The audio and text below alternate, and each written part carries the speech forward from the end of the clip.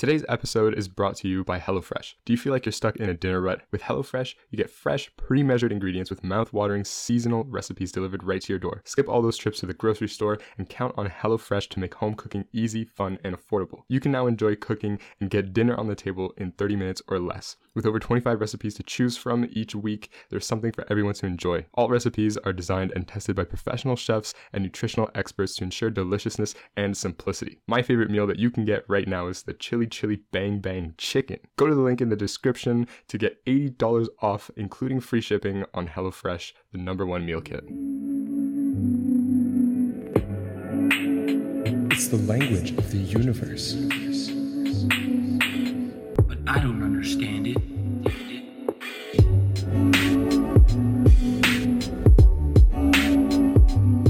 Hello everybody, and welcome back to another episode of the Math and Physics Podcast. I'm your host, Parker. And I'm Ray, and we welcome you back to episode number 72, where today we have another very exciting history of physics episode. Let's go. Yeah, very, very exciting stuff. One of my favorite episodes to record. For sure. It teaches us so much about, well, the history of physics and what some of these individuals, contributed to society. Mm-hmm. But this particular episode, we have one of the individuals requested quite a lot, Sir Alan Turing. Let's go. So that's going to be cool. Let's go. So that's going to be cool. I'm very excited about this one. Yeah, and I'm going to be, well, I guess we're both going to be presenting, but the person that I chose, Max Planck, one of my favorite physicists, best character arcs in the history of physics that there is, just because, we love quantum mechanics here on the podcast, and Max Planck, he's not really a protagonist in the story of quantum mechanics, but he's just that one figure that caused the entirety of physics to just melt down right before his eyes. Mm-hmm. And so, we had to bring him on the history of physics today. Yeah, I think Max Planck is a big contributor, right, to what we understand about radiation, right? Yeah. A lot about light, a lot of that stuff. So, also, I think I said Sir Alan Turing. I thought about it. I don't think he's a sir. So, okay. Because he is, and like that OBE, like the Order of the British. So he has been like awarded by the Queen, I believe, like posthumously, like long after. But I don't think it was sir. So I misspoke for that. But is he a doctor? Podcast news. What's up? Is he a doctor? Alan Turing, well, mathematician, I'm assuming. Yeah, PhD, of course, from Princeton. Yeah, what am I there saying? You go. Of course. What am I saying? So doctor, of course, but sir, I'm not quite sure. Right? Sir, I'm not quite sure. Let's get into the news. For followers, we're sitting at 11.7. We're technically very close to 11.8 thousand Spotify followers. Mm-hmm. So get us to that 12. For those of you listening on Spotify, just go ahead and click that follow button. Why not? And we also just hit 1,000 subscribers on YouTube. That was big. Thank you. Thank you very much, everybody. If you're listening to this right now and you want to check out the video version, make sure to go on YouTube. Make sure to leave a subscribe because, we're trying to get to, we're trying to match our Spotify followers. Oh, so that, big, big goals. Who's the stronger platform? YouTube or Spotify? Who's the stronger platform? I like that. Are the listeners stronger or are the viewers stronger? Let's see it, you guys. Very exciting stuff. And lastly, on the news section, we have 180,000 downloads. 20 more thousand. How often do we? So for the last 30 days, we got 25,000. So in about a month, we're hitting 200. Wow. Nice. Wow. Nice. Thank you to everyone who continues to, download. And obviously, this would not be YouTube. This would only be our listeners. So this is also a battle kind of counted in there. But yeah, for sure. Thank you to everyone who continues to listen. Anyways, if you want to be mentioned on the podcast, make sure to leave a comment under this YouTube video and you might get selected to be next week's comment of the week. But for the time being, this week's comment of the week comes from Louisa. She says, I gotta say, guys, These last weeks, I've been having a blast listening to you both talk about math and physics. The quarantine has separated us physically from others, and listening to your discussions makes me feel at home, in parentheses, college. I'm always happy. Was it the one that was made like this recently? Yeah, I love this one. I know I read it. I felt so nice. So yeah, well, thank you very much for your comment. Very nice words, very kind words. There are also some other very good comments, but you know, for sure, we have to pick one. And yeah. So if you want to be next week's comment of the week, make sure to leave that comment. Anything else? Oh yeah, congratulations! Giveaway! Congratulations! We got a winner. The giveaway winner. We are giving away. Well, we did the giveaway. If you didn't participate, it was on Instagram. We gave away our very first piece of math and physics merch. T-shirt. The black logo looks awesome. So yeah, the winner, Thajas. I don't know how to say the full name. I don't want to butcher the pronunciation, but you know. I believe she said it on one of the IGs. It was Tejasvini, and I believe I pronounced it right, and she was happy for that. So hopefully I got that on right. And again, congratulations. Obviously, thank you to everyone who participated. Right, it was like a random giveaway. I mean, whoever was in there, you know, it was very sloppily done, right? But it was nice. It was just a fun experience that we had. So it was nice. So thank you to everyone who participated in the giveaway. But coming up soon. All right, boom. Let's get into this podcast. Let's get into it. Let's start history of physics. Max Planck. Let's start with him. All right. He was born in 1858 in Kiel, Germany. Okay. And I always love talking about the history of physics because, you know, history in general is just super fascinating. But I want to put everybody here in the mindset of back in the day, in the 1800s. So forget pretty much everything you learn about, you know, modern physics. Back in the day, it was just classical mechanics, as well as like the theory of electrodynamics by Maxwell. And that's pretty much it. You know what I mean? There was, I mean, of course there was thermodynamics and all that stuff, but... like a lot of Newton and all that good stuff. But at the time, people legitimately thought that there was nothing left to discover. They said, okay, we know like how bodies move, right? Just like classical mechanics, and how planets orbit. We know about the laws of thermodynamics, electrodynamics, all of that stuff. You know, what else is there to discover? We're like, quite a lot. Yeah, it turns out it's quite a lot. But if you think about it, they didn't have, of course, the technology that we have today. And so it makes sense, right? You can kind of explain everything that you do on a daily basis somewhat. So yeah, when you go into physics, you just learn what they have, and then they kind of tell you, well, this is all that there is to know. Because I guess at that time already, so much had already been done that they were like, okay, at this point, we're just learning. You know, like even school nowadays, you're not really discovering anything. You're just learning stuff that's already been done. Yeah. So there's no real curiosity. There's no real inquisitiveness, unfortunately, that's lost, which is why they thought they're just done. Well, I forget who said this, but somebody said at the time that the only thing left in physics was to get more and more accuracy in the experiments, which, you know, due to quantum mechanics and all that stuff, we realized that there's actually a limit to how accurate you can get. But that was the mindset at the time, you know, we just need better tools, better measurements, and we can just, you know, move on from there. But I also wanted to say that there were some like loose ends in the physics world, but most people thought it was just a matter of like not discovery, but just kind of tying those loose ends into the theories that they already had at the time. Cue in Max Planck. who was just working in his corner of physics, right? He was dealing with a little bit of thermodynamics, some radiation, right? And turns out that there was actually a very big problem in the radiation world.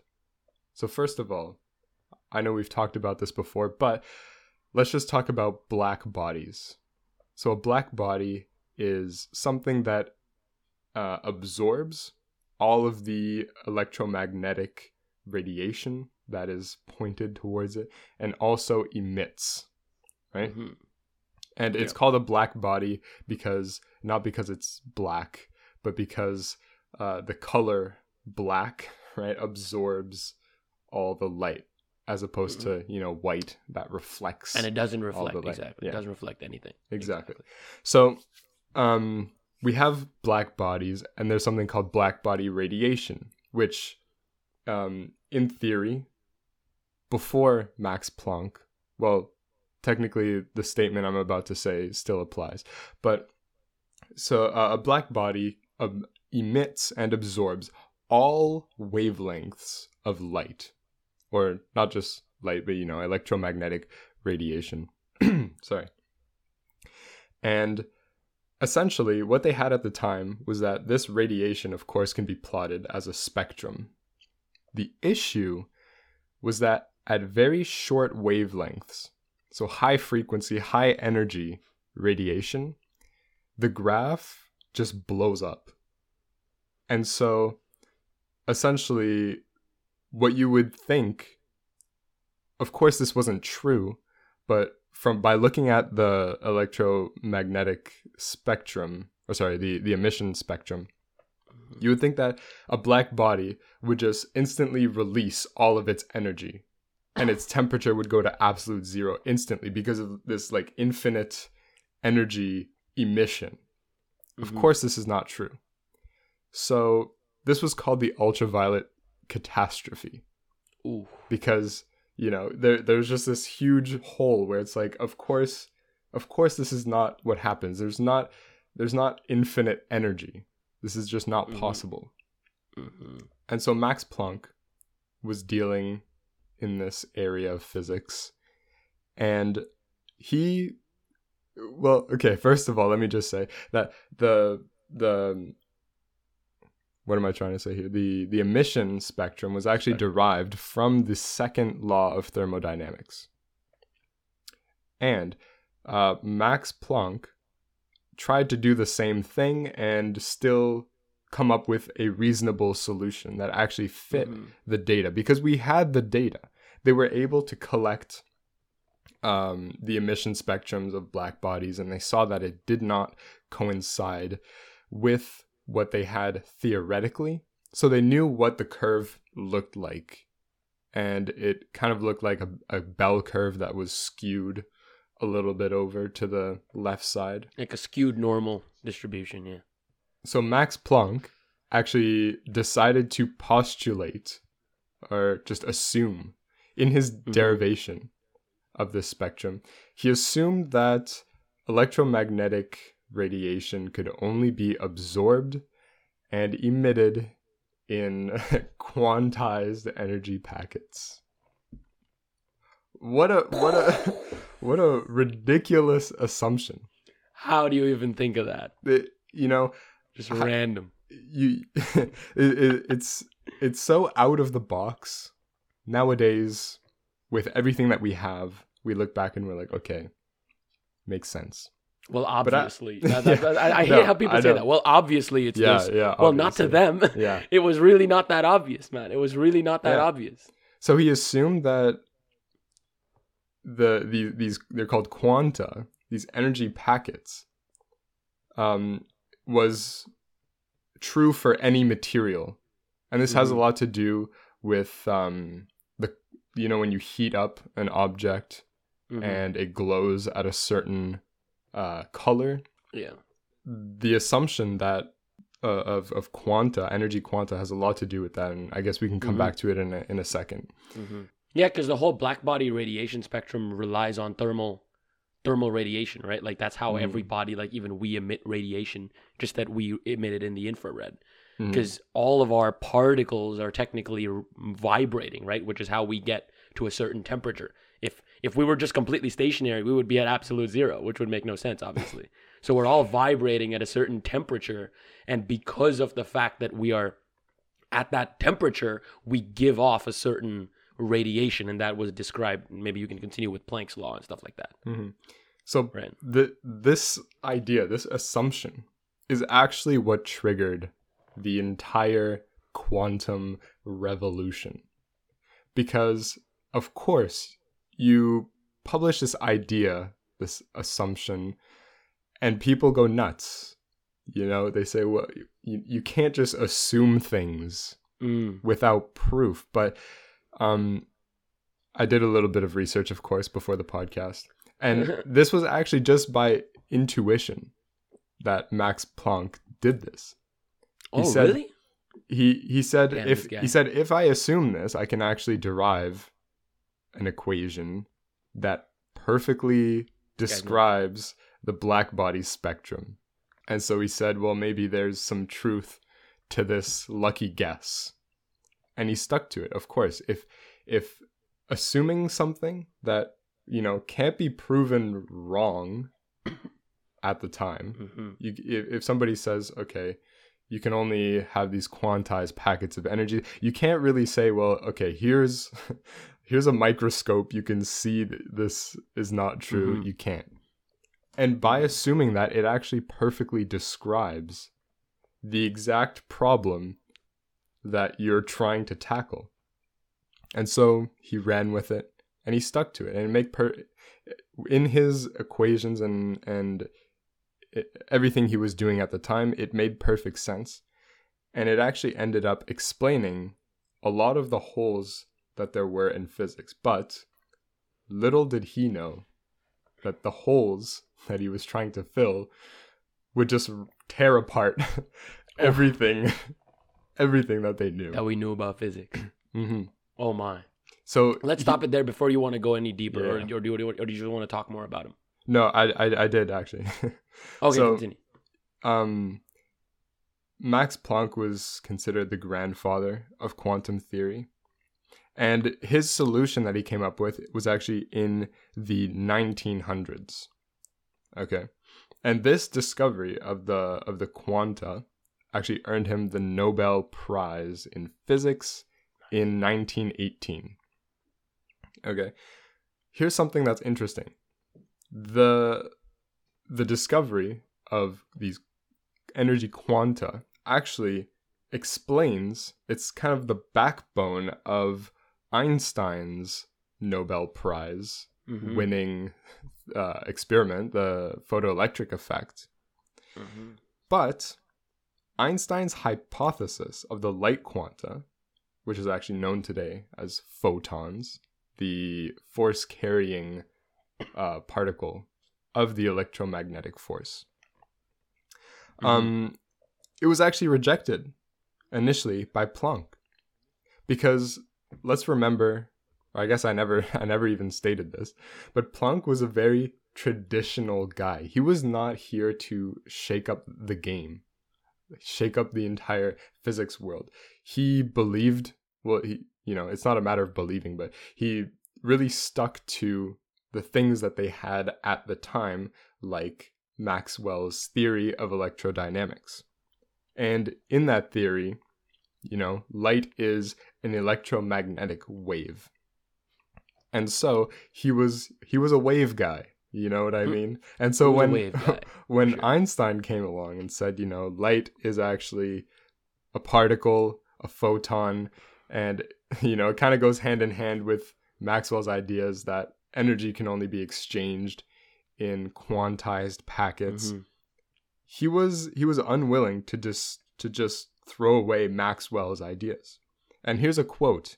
He said that the theory of light would be thrown back not by decades, but by centuries into the age of Christian Huygens, when he dared to fight against the mighty emission theory of Isaac Newton.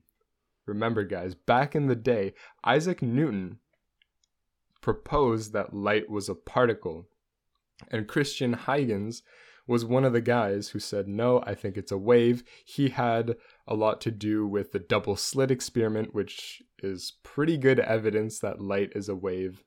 Today we know that it's a little bit of both, but when you have these great scientists debating over these ideas, of course the most popular scientist is going to win.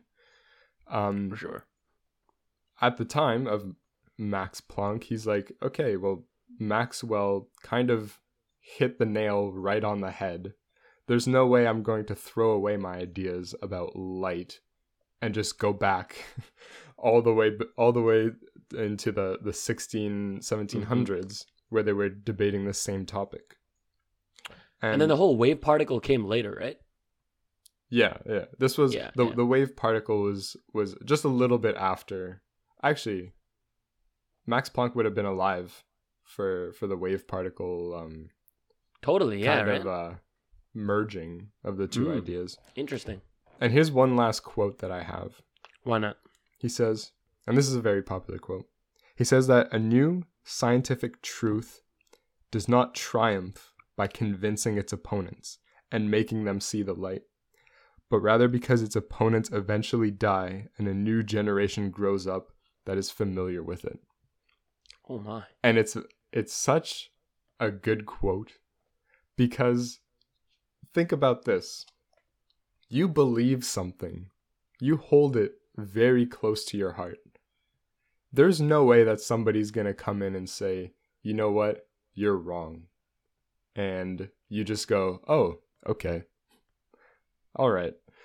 And, maybe there are some cases where scientists do convert their ideas. But exactly what Max Planck said, what happens is that time takes over, It doesn't matter who thinks what is right.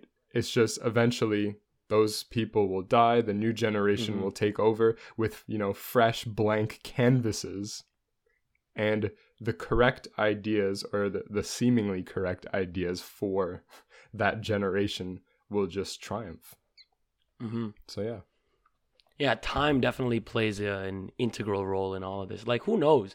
I mean, Newton, for example, still like 400 or 500 years later, like 400 years later, we're still using a lot of his philosophies, right? So who knows? I mean, because Planck's radiation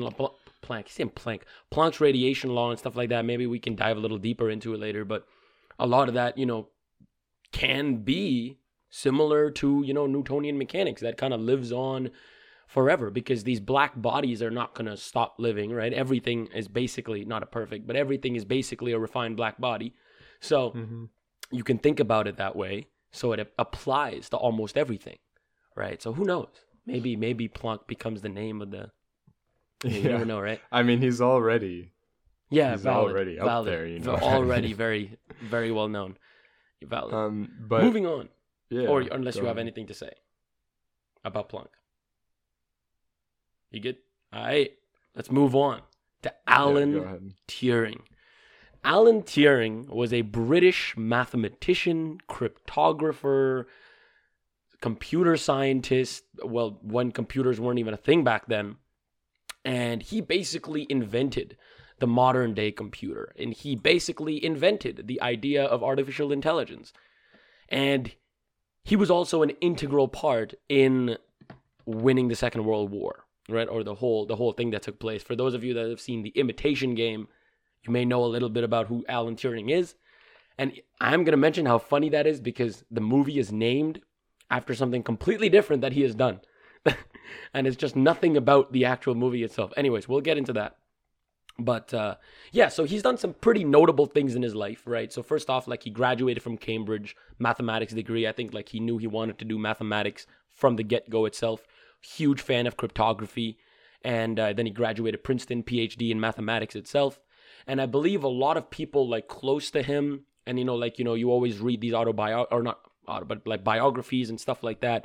And a lot of people said that he's kind of that very awkward person, likes to be by himself, kind of likes that. And again, if you see the movie, I think a lot of this will make sense. It's kind of nice how they portray his personal life in that movie, and it's kind of realistic. But anyways, let's talk about his actual contributions, right? That's what's most important. So the first, okay, no, this is definitely chronological, right? Yeah. So I'm just going to list like the three biggest things that he's done. Number one, the Turing machine. The Turing machine is basically what we call the computer. The modern day computer is based on the fundamental logic developed by the Turing machine. The second thing that he's done, very notably, in the Second World War itself, is crack the Enigma machine. Now, the Enigma, or the Enigma code, or whatever it was called, was basically the Germans' encryption machine, way to send code between different locations. So what they would do is they would type in a code, it would send it to another Enigma machine by Morse code, and then it would decrypt it on the other machine. Now, obviously, the thing is, this was the most crazy thing to crack, right? This had been like uncrackable. There's like a crazy number of combinations to try to actually crack it. And the craziest thing, every day, the whole thing resets. The whole actual encryption resets. So there's a new page every single day. And again, like I'm just thinking about the movie as I'm saying this, because the movie is a lot about based on this. So whoever's watched it, you will notice a lot of things that I'm saying very similar to what he's doing. And, you know, every day, day after day, like they're staying up and boom, the bell rings and they couldn't figure it out. And there's a new code already, you know, so that's like a big problem. And what Alan Turing did is that he made the machine called the bombe, the BOMBE. Again, not quite sure the naming or the nomenclature behind it, but that basically cracked the Enigma machine. And I want to talk a little bit about that too, like really crazy achievement. And then finally, AI. This guy basically invented AI, man. This guy basically invented the modern day understanding of artificial intelligence by something known as the Turing test. So, before we get into anything, let's talk about the modern day computer. When we run a program on a computer, what it's basically doing, right? And as we like, and if anyone's taken like a basic computer science course, or you know, a lot of our listeners, maybe some into tech, so know that everything runs on binary code, right? Everything is either a 1 or a 0. Everything can be represented in terms of a 1 or a 0. And depending on how many or how much memory you have, you can store more 1s and 0s, or you can store less 1s and 0s. And a program, and this is where he came up with the Turing machine, and this is exact a Turing machine. Imagine a tape. An infinite tape of 1s and 0s. Now, obviously, this is a hypothetical idea, but obviously shorten the tape and you can make this a finite program. But just hear me out here with the logic. There's an infinite tape with 1s and 0s. And there's like a kind of like a read-write head. You know, on the hard drives, like you have those read-write heads. You can think about it like that. And for every piece of tape, there is some code that basically tells this read-write head what to do. So it'll go left. It'll replace that with something else. It can only do two things. It can either move left and right, because remember, it's a one-dimensional tape. It can move left and right, or it can change. It can read the information on the current cell, or it can change the information on the current cell. So it can change a 0 to a 1 or a 1 to a 0. That's basically the idea. And every single program that we think of today can be broken down into a Turing machine, into a program that can be run on a Turing machine, right? Now, obviously, these are very simplistic examples to start, but let me give you the idea behind why would you even want something like this, right? This guy, I don't even know if I mentioned, he was born in 1912, so a little before the First World War. He was kind of, as I mentioned, big part of the Second World War. So, well, why does he even need this? So for hundreds of years, right, ever since like the 1700s or something like that, there were people called computers. And what they would do is they would sit and compute things. So their job in a lot of these, I guess not really companies or whatever they were really back then that needed to compute, I guess for any research project or whatever, there would be people, and this is, again, back in the day, all women, that would be computers. They would literally be called computers. And on a job application, you could actually put down that you were a computer. And I really like that. And that's a little funny. Anyway, so that was the traditional definition of the computer. And then Alan Turing thinks, hey, what if I can mechanize, the process of computing? So instead of adding two numbers by hand, you're adding it through some program. Real quick though, for just a little piece of information for the history of computer science, Ada Lovelace was a woman, okay? She was the first person to publish an algorithm intended to be used on a computer. And guess what? This was before computers were even invented. Wait, when was this? What year was this? This was in the... Wait, I don't actually have the date. Okay, could just continue what exactly she did? That's all I had to say. Like, she wrote an algorithm. That basically ran on the Turing machine? No. I don't know what they actually... Like, it worked. I don't know what they ran it on, but it was probably the Turing machine. The first computer algorithm is what you're trying to say, though. Yeah, I'm saying the very first... Was written by... Okay, amazing. It was amazing. It was written by a woman before computers. How do you... How do you... That's pretty intense. That's pretty intense. So yeah, I mean, basically, this is a modern day computer, right? Like, just telling this read-writer head what to do is basically the definition of a modern day computer. Yeah, and this was in 1840, by the way. 1840? Okay, the Turing machine was made in 1936. Boom. I had it right there. 1936 is when the Turing machine was invented. So definitely a little bit later. 100%. Wait, so that means this was like... Oh, so the Enigma was actually... Yeah. So the Enigma and the Turing machine were happening at the same time, which obviously makes sense.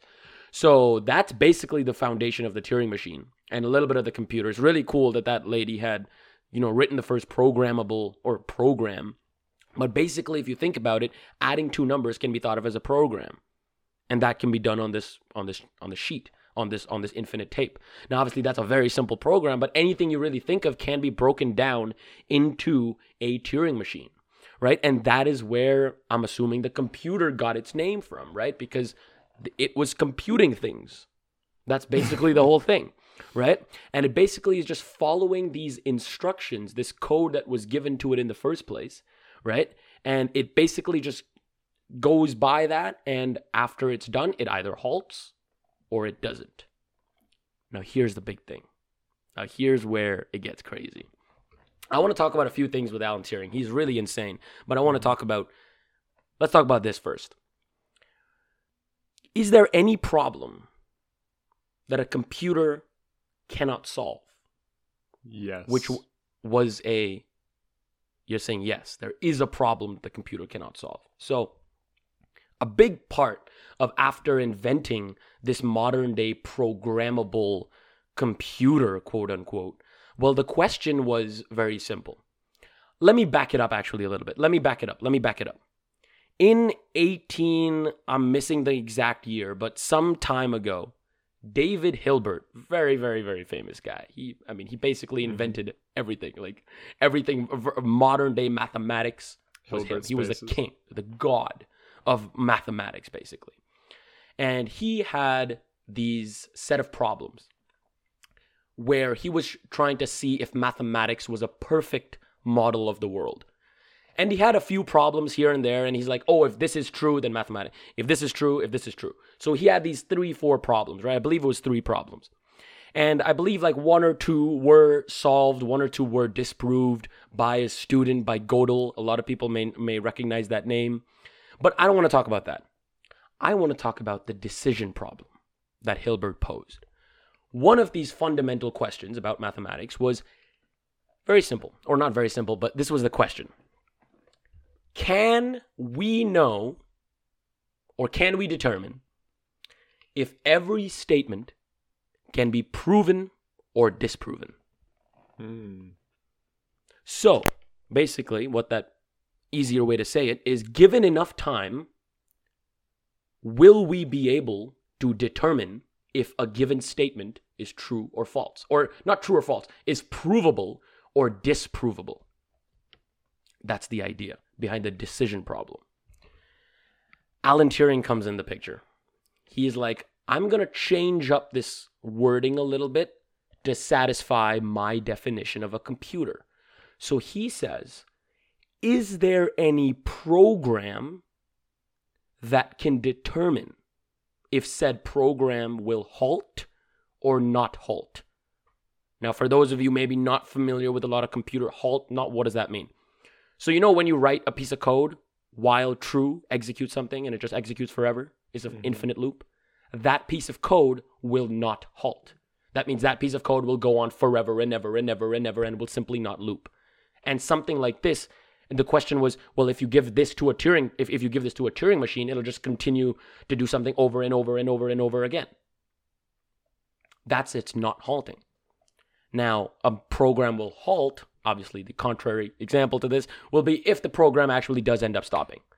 So that's your idea of halting and not halting. And Alan Turing had converted the decision problem. Now, he's also a mathematician, so don't only think that he's just doing this theoretically. This is very deeply integrated in mathematics. It's just that I'm going to be skipping out a lot of that just to get to the understanding of what exactly he did. But hold on, right? How are those two statements equivalent?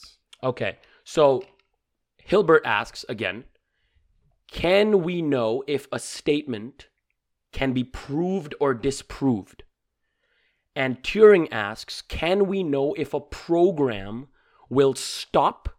That means it has been executed. That means it was successful, quote, proved, or not stopped. Cannot be proved. I get it? Yeah. So that's basically the idea behind converting that to now what is known as the halting problem. And this is a very, very, very famous problem that'll let almost every single first or second year or any year's computer science student will be aware of, right? Or at least knows a little bit about.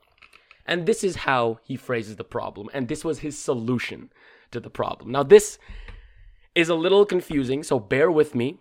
And Parker, you can be my witness there, like the first time hearing it, because I know I even told Parker I'm not going to tell you. I'm going to wait for the podcast. So you tell me your raw, reaction.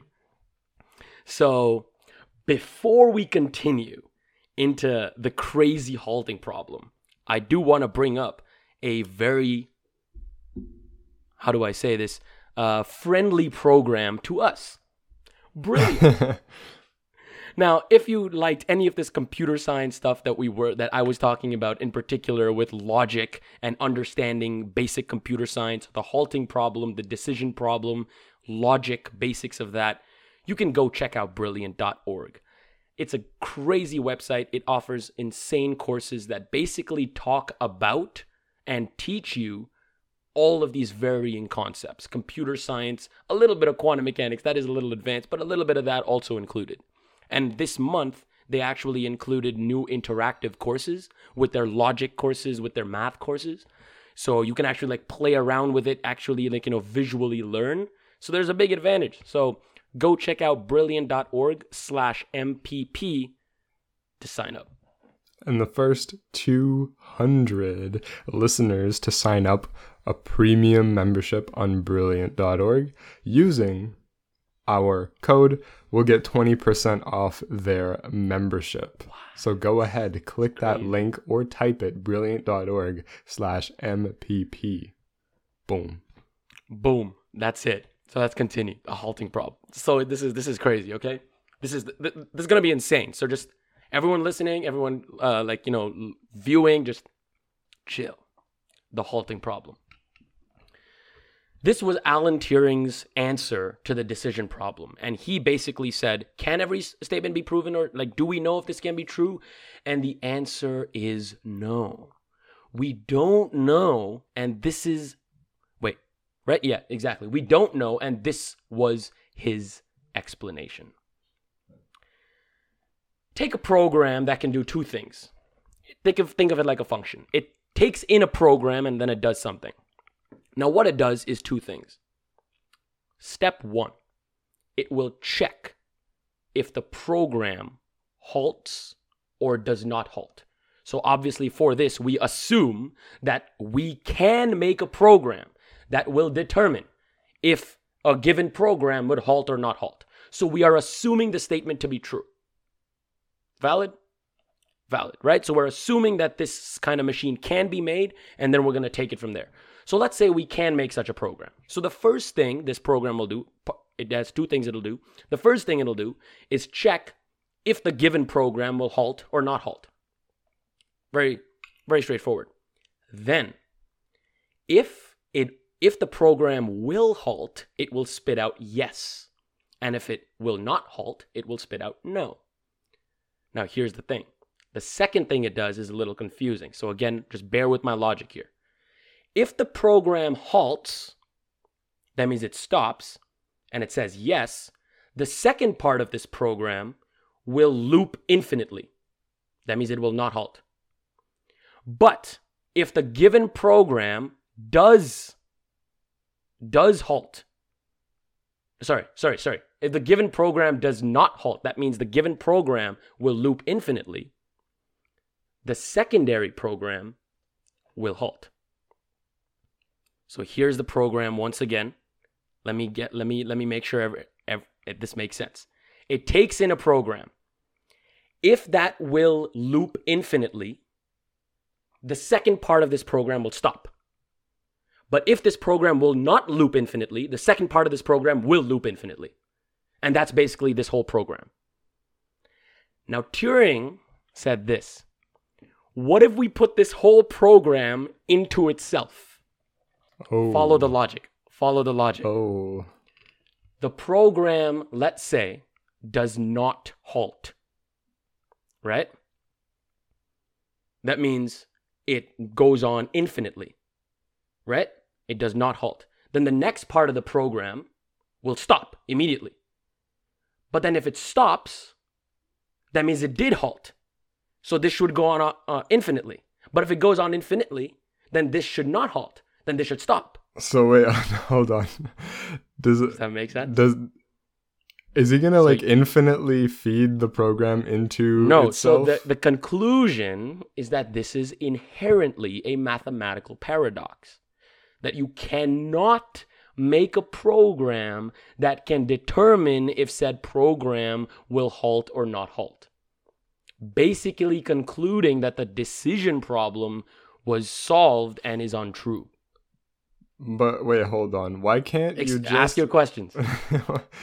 Okay. Why can't you just say that the program that determines if a program will halt or not halt, yeah, there's only one part to it, and it either says yes or no, and then there you go. There's your program. No, but you're trying to prove that statement, man. Come on. You're trying to prove if that statement is true. You're assuming that there is a program that exists like that, and you're trying to see, well, would that work? So what he did is he created a counterexample. He put the second instrument next to it, right? And do the exact opposite of what this guy does, basically. Yeah. And then send that whole thing into itself. I get it. Right? So it's crazy. No, and yeah, this is basically how smart. He answered the halting problem and the decision problem, which was one of his greatest feats. And again, it was massive because basically it proves that a computer cannot find the answer to every question. And that's a little scary if you think about it. But hold on, I have another question for you. Go for it. If you assume that it's true, here's the problem. Okay, so the statement you're trying to prove is a there exists statement, right? Because you're trying to find one program that can determine, right? Well, no. The statement is every. The statement is every program has a provable or disprovable solution. And we would know that. Can we determine that? No. I'm saying Alan Turing's general... counterexample was one program. Yeah, I mean, it was give this whole program into itself. Listen, his general idea was to show that, there exists one program that can, in fact, determine whether every program that you feed into it was... gonna halt or not halt, right? So all he No, has he to- said the opposite. He said there is this program that basically negates this statement, no, which means you that's how he cannot proved determine it. that every of these work. But listen, that's how he proved it, was by assuming it's true, showing a contradiction. Okay. Yeah, but the statement is every is true. So even if you show one doesn't work, you immediately contradict the statement. But listen to what I'm saying, because he proposed an Bro, this idea. is a really famous thing. Are you really trying to argue with me? No. Like, I'm not just really the trying to- best arguer I'm for this, trying but like to this is like a understand big it. thing that he's done. I'm trying to But yeah, understand continue. it. Yeah, of course. Because he proposed one example of a machine that can determine if it halts or doesn't halt. But what if there's another example of a machine that can do that, and Okay, it doesn't okay. contradict? Okay.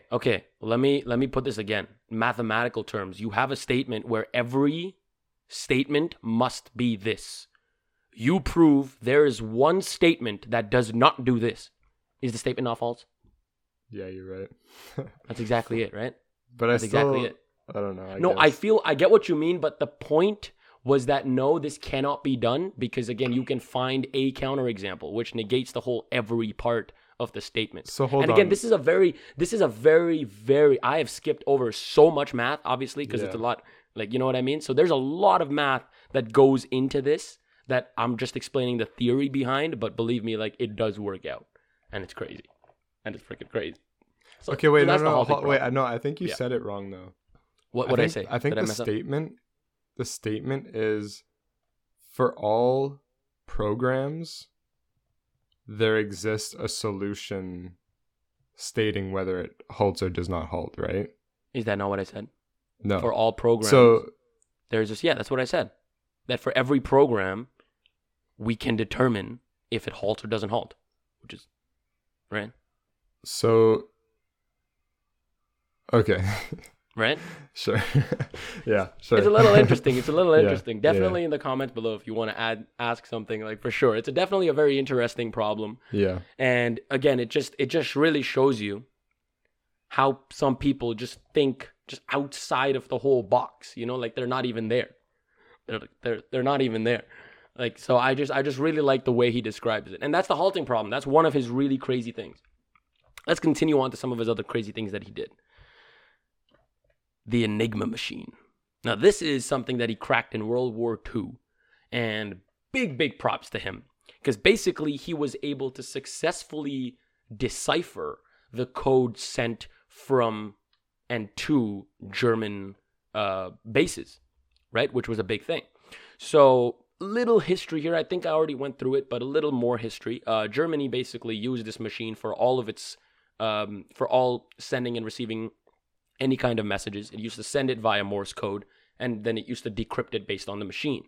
Now, their job in the best way possible, where Alan Turing was working like with the British government, this was like a highly secretive job to the point where even after he broke it, literally 20 years after he died, like he had died, and still nobody knew that he had done that. He couldn't say it because it was under the Official Secrets Act of Britain. So he couldn't even say anything. And 20 years after he died, he was actually then like, okay, he did this. So, I mean, it's kind of sad, like the way it went. And he died for a really sad reason. I'm going to get into that. But anyways, let's get into the Enigma, right? So what he did is he was, again, a big fan of cryptography, right? Which is basically trying to decode and decipher a lot of these encrypted messages.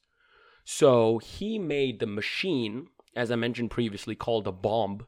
And it's a pretty complicated machine, which basically, again, feeds in messages and it tries to decipher something. The problem with this machine, again, for those of you who have seen the movie, for a long amount of time, it just wouldn't stop. It would continue going forever and ever and ever because it would take so long to decode the message. However, and again, this is also in the movie. I'm just remembering the whole movie as I'm saying this. But then one day, they thought, hey, a lot of these messages have similar words. Like every 11 a.m., every day at 11 a.m., the Germans would say the weather report.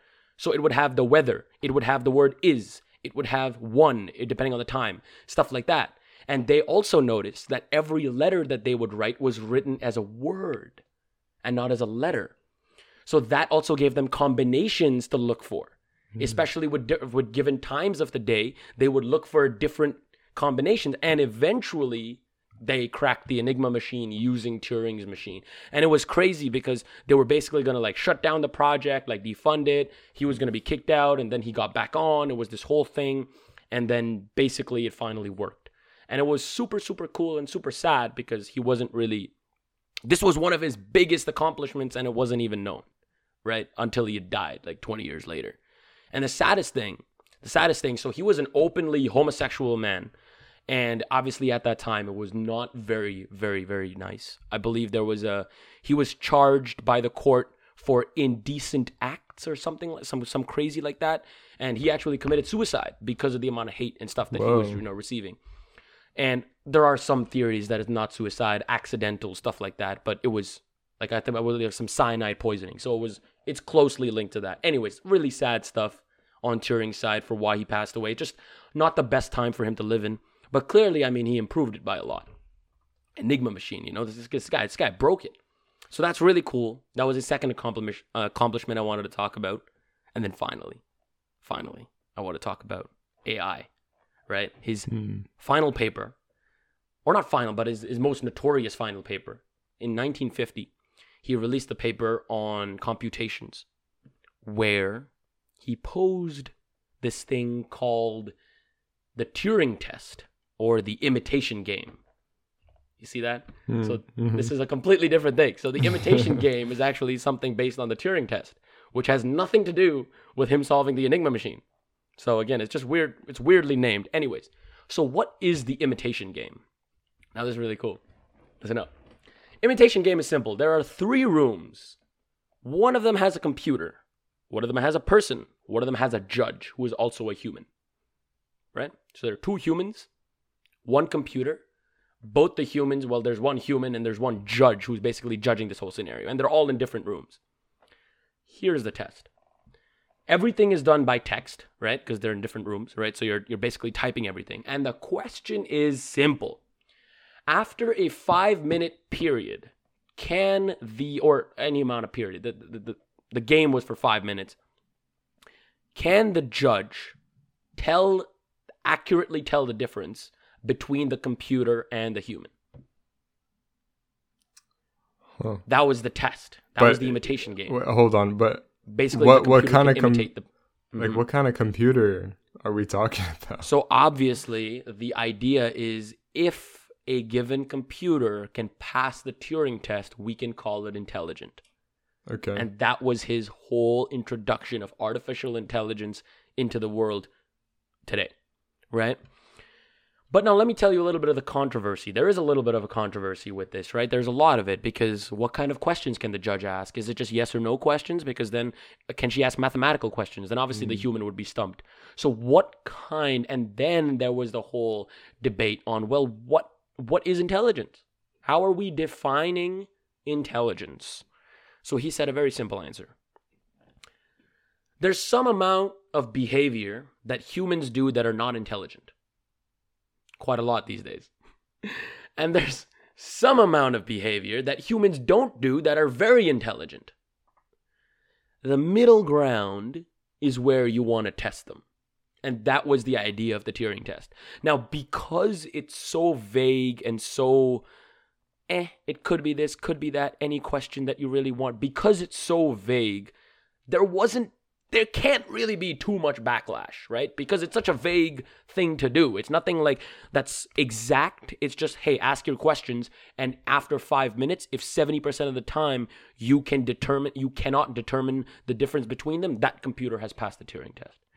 And I believe till date, there have been, I think, like 1 or 2 off chances, but I don't believe any computer has successfully fully passed the Turing test.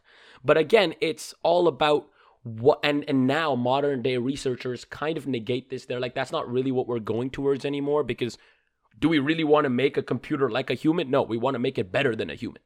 So we don't want to compare. So that was his idea. But again, the fundamentals of Alan Turing creating that idea of intelligence, the very first idea of computer intelligence and comparing them, that's what's essential. And a great video that I recommend everybody to go listen to. I guess I'll link it in the description. It's by Cold Fusion on YouTube, and it's about GPT-3. Do you know about GPT-3? I have heard of that abbreviation somewhere. It's essentially, it's like a virtual machine, I think, that's artificially intelligent, and apparently it's the most advanced like artificial intelligent thing that is like, I think it's not yet public domain or whatever, but it's like some people were able to test it and everything, and there are so many things you can do. So many things. Yeah. One example is that you can give it any topic and it will spit out an essay on that topic. Really? That's like, damn, like high level, high, that's like nice. intelligence, like very well formulated and all that stuff. Like, listen, if high school students get a hold of this machine, then it's over. You know what I mean? Like, oh, write an essay on Shakespeare. You know, Damn, it would just like use all the knowledge ever. Yeah. Because he's access to the internet. The internet in these days is it's insane. It's insane. Like you see those movies about your robot, you know, connected to the internet and hacks all your devices.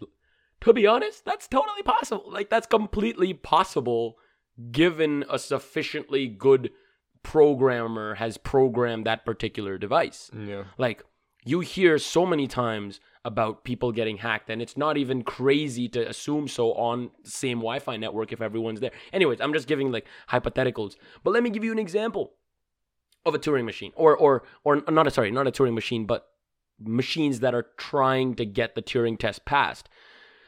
In 2018 or 2018, I believe, it was Google had an event where they premiered for the very first time Google Duplex. And what Google Duplex did in front of 7,000 people live is booked a haircut appointment. Oh, I remember that. You remember that, right? I think a lot of people remember this one. This went viral when this happened. Yeah. A computer perfectly booked a haircut appointment. I believe there was a language barrier in that particular conversation.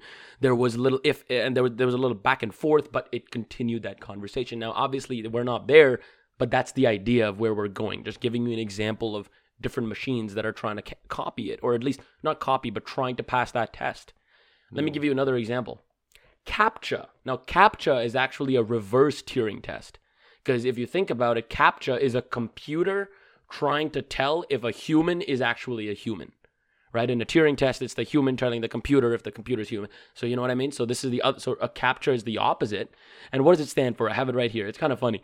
Completely automated public Turing test to tell computers and humans apart. That's CAPTCHA. That's basically what CAPTCHA stands for, right? And it, by definition, is a reverse Turing test. So basically, you know, different machines, different automations, different programs like that are kind of on its way to reach that level. And artificial intelligence, you know, is always a question about when we're going to reach that. But these are just, you know, some of his, I think these are just insane. I mean, every time we go through a history of physics, I think me and I believe Parker as well, just have an amazing realization about, you know, the amount of work, the amount of difficulty, the amount of struggle that some of these guys had to go through to get the basic knowledge that's in our head. The basic knowledge that we know about computer programs. Like, how easy is it to write hello world, print hello world for those computer science nerds? It's a big joke there, but so simple.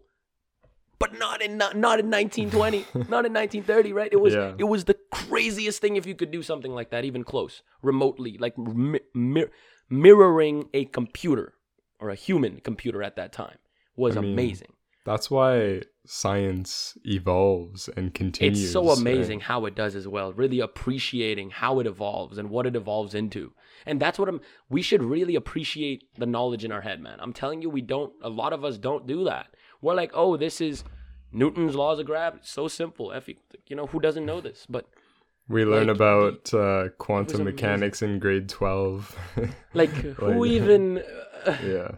Like, who even? Einstein took like 10 years to figure out like the concepts of general relativity, and it's explained, in like concisely in a couple of years, 2 to 3 years, you're already fluent with general relativity and more. So it's amazing the level at which we've come today, all because of, the sacrifices, the work that all of these people have done in the past. And that really gives you a true appreciation for science, for physics, hence the history of physics.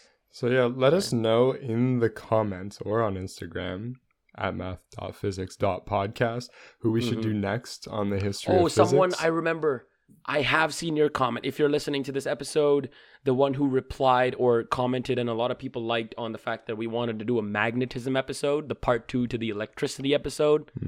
It's coming, but don't hold off on it. It's coming. It's going to come, of course, 100%. But just because sometimes, we need to give a little bit of a break. We have some ideas. We have some different topics to go through. So we're just trying to give a little bit of a break between the electricity and the magnetism, to really entice those guys. So that's basically the idea. So hopefully just stay tuned and it'll come on for sure. So I hope you enjoyed this episode. Make sure to follow wherever you're listening to us. Go over to YouTube, leave a comment, maybe subscribe. Maybe for sure subscribe. Who knows? Hit that like button though. Why don't just smash that like button? Check out our clips. We have clips. I know our schedule has been really messed up lately. We've been having a whole revamp of who's doing it and who's doing what. So there's been a little bit of a problem with the clips lately. I know some of you guys are understanding. I posted it on the story the other day. A lot of you responded, so thank you for that. And yeah, just bear with us a little bit in the coming weeks. But yeah, we're going to get back on for sure. Alrighty. Oh, and the crazy news. 1 month, Parker and I moving in together. Oh, yeah. I think we mentioned that. 4 or 5 episodes? Oh, no, we didn't. We definitely mentioned that. We mentioned it on the live. Yeah, I think. Oh, yes. So for those that are listening to the podcast, Parker and I are going to be moving in together next month, downtown Toronto, obviously because U of T. So every episode is going to be we're going to be together. So that's going to be really cool. Yeah. So it's going to kind of change our podcast a little bit for the better. So very excited for that. All right. Well, thank you for listening. I don't think so. No. This has been episode number 72 of the Math and Physics podcast. I'm your host, Parker. And I'm Ray. We will see you soon. Bye, guys.